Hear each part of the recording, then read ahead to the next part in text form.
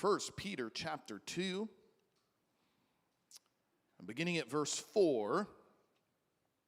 This is what it says. As you come to him, as you come to Jesus, the living stone, which was rejected by men in the sight of God, chosen and precious, you yourselves, like living stones, are being built up as a spiritual house. You are to be a holy priesthood. Everybody say holy priesthood. To offer spiritual sacrifices acceptable to God through Jesus Christ. Jump down to verse 9. I preached on the middle text there, but if it's not in context, it may be confusing. You can listen last week and I'll explain it all. Verse 9 says, you are a chosen race, or a chosen people. You are a royal priesthood, a holy nation, a people for his, God's own possession, that you may proclaim the excellencies of him who called you out of darkness into his marvelous light. Once you were not a people, but now you are God's people. Once you had not received mercy, but now you have received mercy. Let's pray and let's ask the Lord's hand on this word as we open together. Lord, I thank you for your word.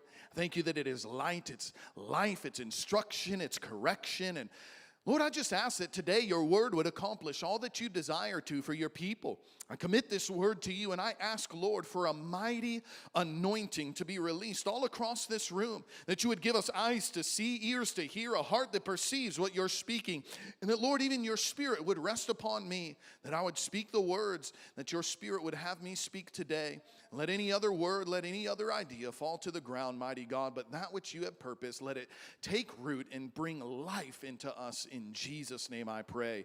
Amen. Amen. You may be seated. I'm going to move quickly. I've got just a few minutes here this morning. I don't mind giving time to flowing in the Spirit and honoring people who deserve honor. So can you listen quickly this morning? All right. Praise God.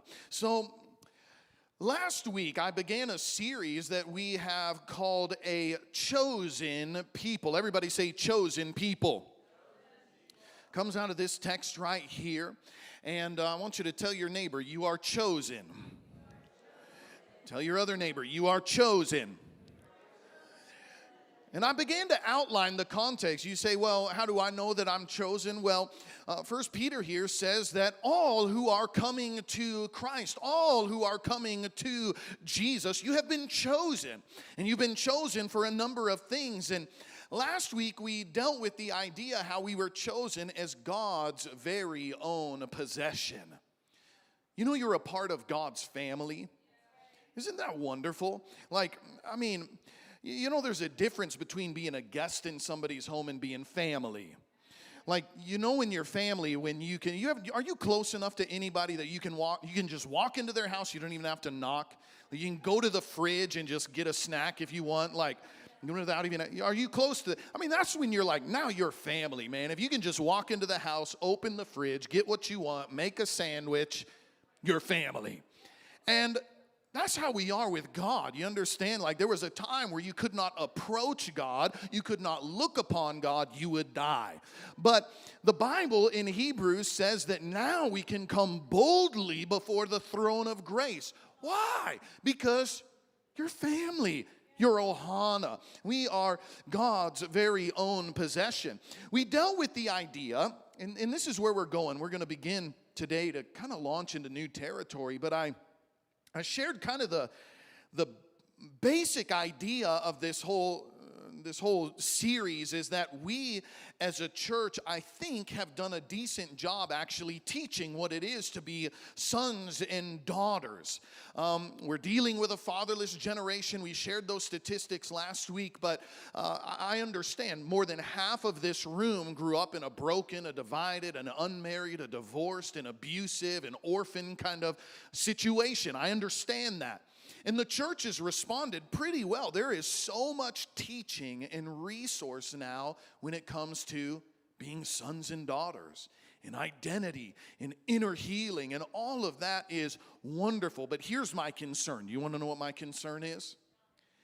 If we continue to circle around this fatherless or this orphan idea, my fear is that we'll remain orphans, constantly striving for acceptance that God has already given us. And there needs to come a point in time where we just say, you know what, I understand that this is my God-given identity and birthright. I have rights, I have an inheritance, and now it's time for me to graduate. I'm not just a child in the kingdom of God any longer, but I'm going to move into the holy and the royal priesthood. I'm going to rule and reign with Jesus Christ. Do you understand that God has territory He desires for you to take? God has people He desires for you to bring to the Lord and to see them redeemed. There are individuals in this world that I will not be able to impact, but God has specifically fashioned you to reach them. You understand? We all have a part in the Great Commission. But if we always remain babies, oh, I need more inner healing. I need another deliverance session. I need another, give me more counseling. And then that's fine. Go through it, get healed, but some point in time, friend, we need to learn to step up. We need to graduate. We need to grow up. We need to quit being babies. Hallelujah. Okay, so I'm coming out the gate strong, but again, I don't have much time, so I just got to get right to it. But the Bible, actually, there are two phrases in this 1 Peter text, and we're going to deal with one of them today. You'll notice in verse 5, it calls us, these are all who are God's very own, it calls us a holy priesthood, a holy priesthood. Everybody say holy priesthood. And then later in verse 9, it calls us a royal priesthood. Everybody say royal priesthood. Today, I want to deal with this idea. What does it mean to be a holy priesthood? And then I think it'll probably take me a couple weeks, actually. We're going to begin to dig into what it actually is to be a royal priesthood. We are kings and we are priests unto our God. How are we going to operate and live that way? Well, today I want to deal with what it is to be a holy priesthood. Now, this is a crazy idea. I don't want you to get turned off by the word priest or holy. I know these are like kind of old school traditional words, but do you realize the Bible calls you a holy priest? I mean, tell your neighbor you're a priest. I mean, this is a wild kind of idea. Maybe you grew up in a Catholic tradition and you've got a certain idea of what a priest is, but the Bible calls us a holy priesthood. Anybody know what holy is? Holy, yes, to be set apart. Holy, this is the Greek word, and I'll give you the Greek word because I'll give you a way to remember it. It's the Greek word hagios. Hagios, the way you can remember that, this was a Dr. Morocco thing, the way you can remember that is Haagen-Dazs, like the ice cream. Hagios is holy, and the Bible calls you holy. It means that you are sacred, you are pure, you are blameless, you are religiously and you are ceremonially consecrated. Now, this is a wild idea. I mean, have you ever thought about yourself? Like, you are religiously and ceremonially consecrated, set apart for the purposes of God. Andrew, you are pure, you are blameless, you are holy unto the Lord. I mean, this is the stuff that God is declaring over you and over me. You're like, I don't feel like that. Well, that's why it's important for us to understand our identity. This is part of who God has called us to be. You know, we went through this thing last week where we baptized a number of individuals. How many did we baptize? Last week, 10 or so. It was awesome, an awesome time. You know what baptism is all about, right? It's really like kind of two ideas. It is a ceremony where we recognize and we declare to the entire world, I'm off the market now. It's like a wedding. You understand, the day that I got married, I put this ring on my finger, and I made vows that essentially was telling every other person on the planet, sorry guys, I'm off the market.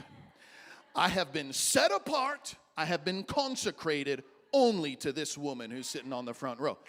And baptism is the very same. In fact, you'll see that marriage is the most frequently used parallel to describe our relationship with God. It's this moment where we go public and we say, I'm not given to any other lovers but you, Lord. You are first, you are foremost, you are only. I am consecrated. I'm set apart to you and to you alone.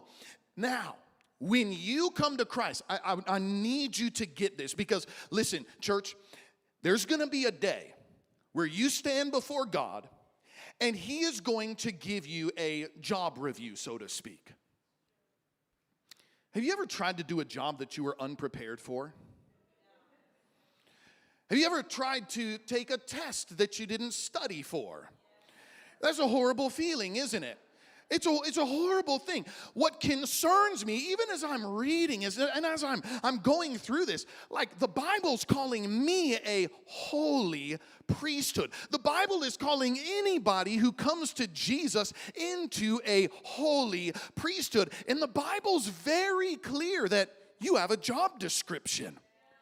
And one day we're going to stand before God and He's going to ask us, how did you do in your priesthood?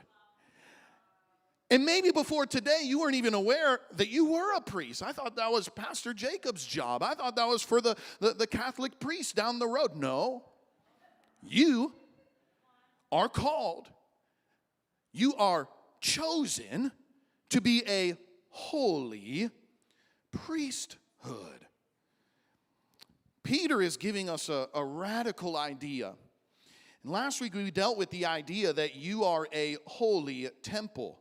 You're a holy temple. And then he deals with the holy priesthood. Now, you got to realize for the Jewish believer, the temple was like their pride and joy. I mean, it was beautiful. It was glorious. But Peter is like bursting their bubble and saying, guys, it's not about a building any longer. It's about the people being fit and put together. We are living stones. That's what we talked about last week. We are living stones that are being fitted and formed together. Now, listen, I know there's somebody already thinking, they're probably watching online because they don't come to church. I've heard people use this as the reason why I don't need to come to church, because church isn't a building. Church is a people. I am the church. And that's true. Here's the problem. The church, as the Bible defines it, is not you just hanging out with Jesus by yourself. The church are the people of God being fit together. Unless you're yoking and connecting your lives with other men and women of God, you're not the church. We are being fit together. We are living stones being built together to form the temple of the Lord. Now, that's a new idea. I mean, that was a radical idea in Peter's time. Today, we've kind of heard some of those ideas. But this other idea, priests, you understand, in the Old Testament were highly revered, highly esteemed. But Peter here is saying, we're all priests. We're all a part of this holy priesthood. And this is incredible. I want you to be encouraged by this. No longer is it a select elite group of people, but now every single one of us who have come to Jesus have been called as holy unto the Lord, as a priesthood who ministers. Revelation 1:6 says He made us kings and priests unto our God. Even, man, there's so much I could cover in this. Even in Ephesians 4, this is wild. You'll notice that the New Testament gives many titles to many people. In Ephesians 4, he talks about the apostle, the prophet, the evangelist, the pastor, and the teacher. In 1st and 2nd Timothy and Titus, it talks about elders and deacons. It talks about ministers to the Lord. But in all of the verbiage in the New Testament, it never talks about the office of the priest. Old Testament talked a lot about the office of the priest. Where did it go? What's interesting, what's fascinating is God has called all who believe in Jesus to be priests. Have you got the idea? Have you got I want you to say it. I am a priest. So what does that mean? Number one, Priests, you understand, there were requirements for priests. So number one, priests must be cleansed of sin. You must be a holy priesthood. That means you've been cleansed of your sin. Leviticus 8 outlines what the cleansing process. I don't have time to really go through it, but maybe to give you one example of what that looked like.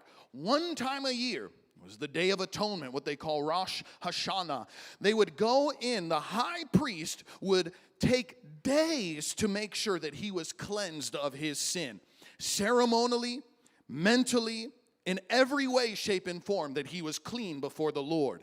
Then he would go into the most holy place where the Ark of the Covenant was, where he would offer sacrifices on behalf of all of the children of Israel.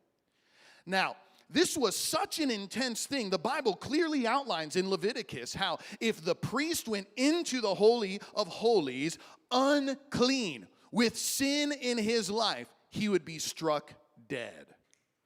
So tradition actually tells us that what they would do is they would tie a cord around the ankle of the high priest as he would go into the presence. Because if he dropped dead while he was in there, nobody else is qualified to go in and drag him out. They would have to find a way to get him out of the most holy place without themselves going in. So they would tie a cord around his ankle. And if he were to drop dead, which the Bible never records that, but if he were to drop dead, then they would be able to pull him out. This is how seriously they took that process. But you may wonder, wow, so I'm a priest?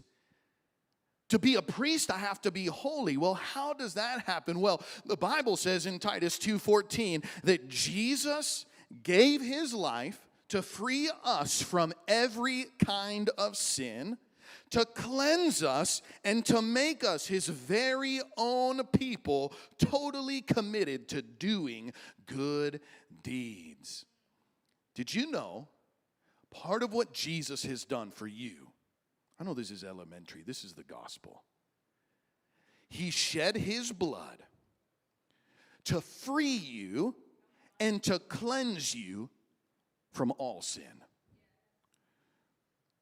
I need you to understand this. I understand that I have nothing of value that I bring to the Lord. I am a worm. I am nothing. I am not deserving of his grace. The Bible says that it is by grace we have been saved, not that of ourselves, lest any man should boast. None of us has bragging rights. I recognize that. However, I am not walking around beat up and defeated. I'm just a sinner. I cringe every time I hear pastors, man, I sin every day. Like, I don't sin every day. I'll just tell you. Like, get a grip on your thought process, friend. Control yourself. I never understood. I was already in ministry when somebody actually said, you don't need to sin every day. And it really struck me like, wow, I really can consider my thought process. And I remember we went on a retreat in a prayer retreat sort of thing, and I just really began to consider. And I'm like, you know what? Man, I haven't thought junk thoughts. I'm not full of, the minute you start thinking that you got it, then you got pride, and then you push that away, right? But I'm just telling you, you're not a sinner, friend. You're not a sinner any longer. The Bible calls you a saint once you've been redeemed by the blood of the Lamb. If you, as a priest, the Bible has called you holy unto the Lord. I think those are the sorts of declarations that we need to start making over ourselves. Listen, I know what I used to be, but Jesus has forgiven me. Jesus has freed me. Jesus has cleansed me. And now I am holy unto the Lord. So we're going to live that way. Number 2, priests are anointed. Everybody say anointed. Oh my, I like this point. Priests are anointed. It is incredible to consider. In the Old Testament, did you know there were actually only 3 types of anointing that were recorded? See, we use the word anointing kind of loosely today. Somebody falls on the ground. That's the anointing. We feel a goosebump. That's the anointing. We prayed earlier today. God, release an anointing in this room. And I know what I'm talking about, but most of us, we use the word anointing just very kind of casually. In the Old Testament, there were only 3 anointings that were recorded. There would be the anointing for a king who was being anointed for office. There would be an anointing upon prophets who were stepping into their office or their calling. And they would also anoint priests who were moving into service in the temple. And so there was the anointing of the priest, of the prophet, and the king. And those are the only 3 anointings. They would take a horn of oil or they would take a flask of oil and they would dump it on the person they were anointing to move into those various offices. In fact, you can read about that also in Leviticus 8. This is just cool. I'll read it to you. Moses poured the anointing oil on Aaron's head, anointing him and making him holy for his work. He received an anointing. And in verse 30, next Moses took some of the anointing oil and the blood that was on the altar, and he sprinkled it on Aaron, on his garments, and his son in their garments. In this way he made Aaron and his sons and their garments holy. You see, the anointing, friend, the anointing is a big deal. This symbolized, the oil represents God's manifest presence resting upon somebody. Like, you're not going to be able to prophesy the way I want you to prophesy unless it's the Lord operating through you. You're not going to be able to do the service of the Lord unless it's His grace that is operating through you. You understand, those sacrifices mean nothing if God is not in it.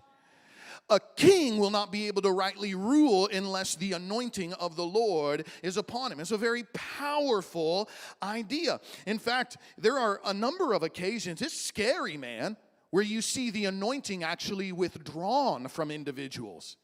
Eli was a priest. And Eli refused to discipline and correct his children, even to the degree where his boys are sleeping with women on the doorstep of the temple. And he refused as a father to do not only what a father should do, but what a priest should do and correct this horrible sin. And so God not only struck down his boys in warfare, but on the same day, Eli the priest, the anointing was lifted. Eli fell and was killed, and there was a declaration. In fact, it's an interesting story. There was a child that was named Ichabod, which means the glory has departed. In the very next generation, they go into slavery. The Ark of the Covenant is taken. This horrible judgment came when the anointing was lifted. We need the anointing. We need the anointing. Saul is another one. The anointing was lifted. He was demonized. The anointing came upon David, his successor. It was a horrible occasion for King Saul. But here's what's interesting. You say, Pastor, do we have an anointing? We use that word, but I'm not a king. I'm not a prophet. You're telling me I'm a priest, so do we have an anointing? But here's what the New Testament says. This is exciting. 1 John 2:20 says, you have an anointing.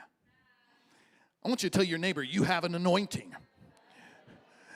Tell your other neighbor, you have an anointing. Every one of you has an anointing from the Holy One. You know all things. It's talking about knowing Jesus and His truth. And in verse 27, the anointing you have received from Him abides in you. You do not need anyone that teach you, but the same anointing teaches you concerning all things. It is true. It is not a lie. It is just, and just as it was taught to you, you will abide in Him. God, you understand, God has given pastors and teachers, He's given a lot of things to help instruct and lead and guide, but John is making the point. I want you to hear this. John, in this text, is making the point. You have an anointing, and you can hear from God, and you can abide in Christ because He has redeemed you. Like, do you know God can speak to you? You can hear from Him. He can speak to you through His word. This is the reason, man, I'm always challenging you. Pray for your neighbor. Believe for miracles. Why? Because there is an anointing upon you.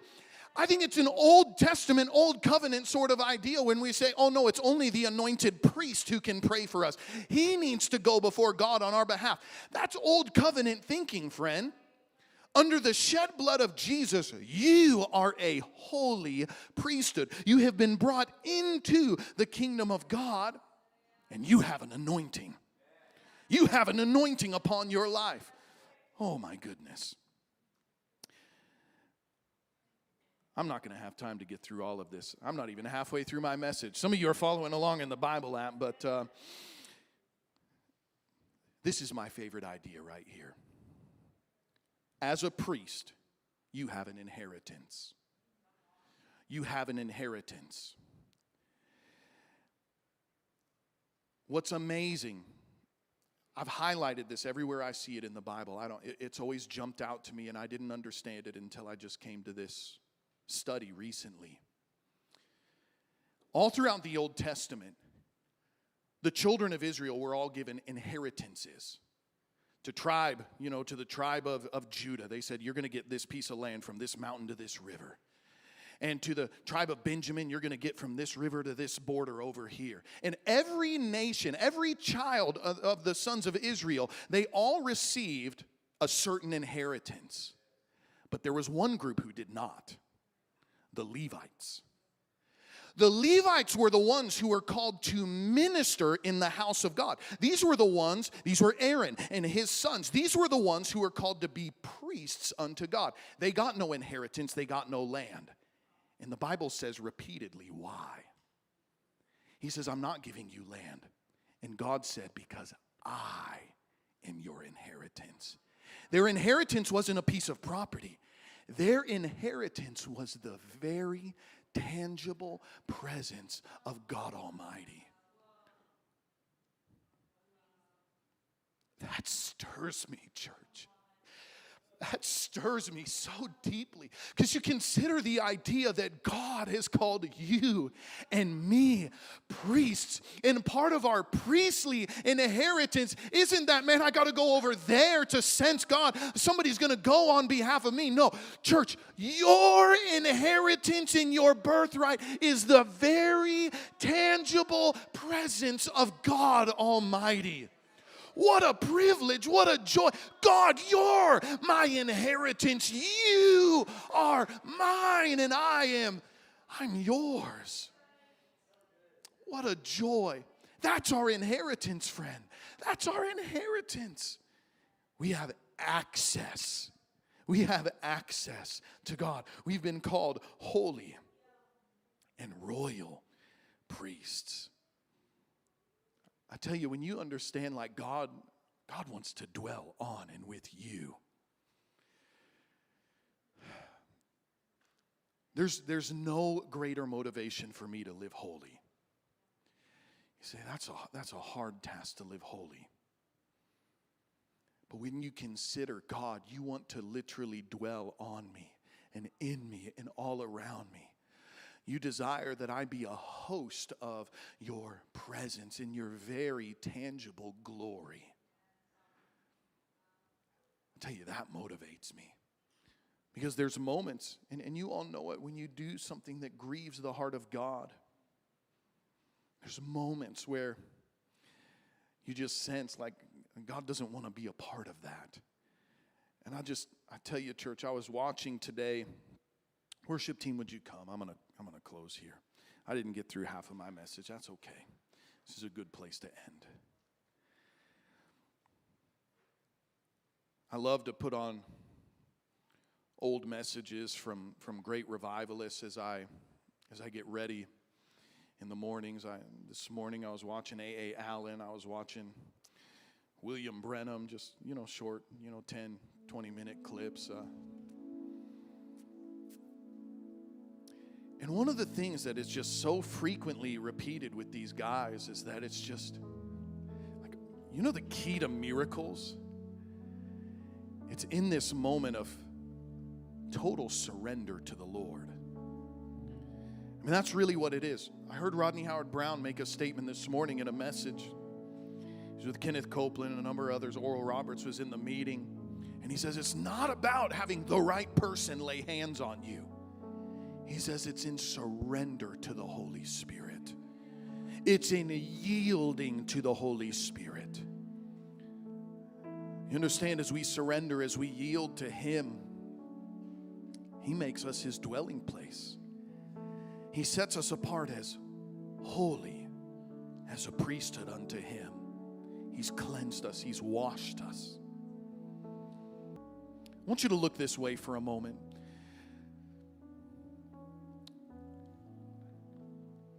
I had fears before I got married. I don't know if anybody relates to this, but like my parents went through divorce. My father was unfaithful. And I remember before I got married, I questioned. And I know now that it was the harassing of the enemy. But I question, is that going to be my story? Is that going to be my life?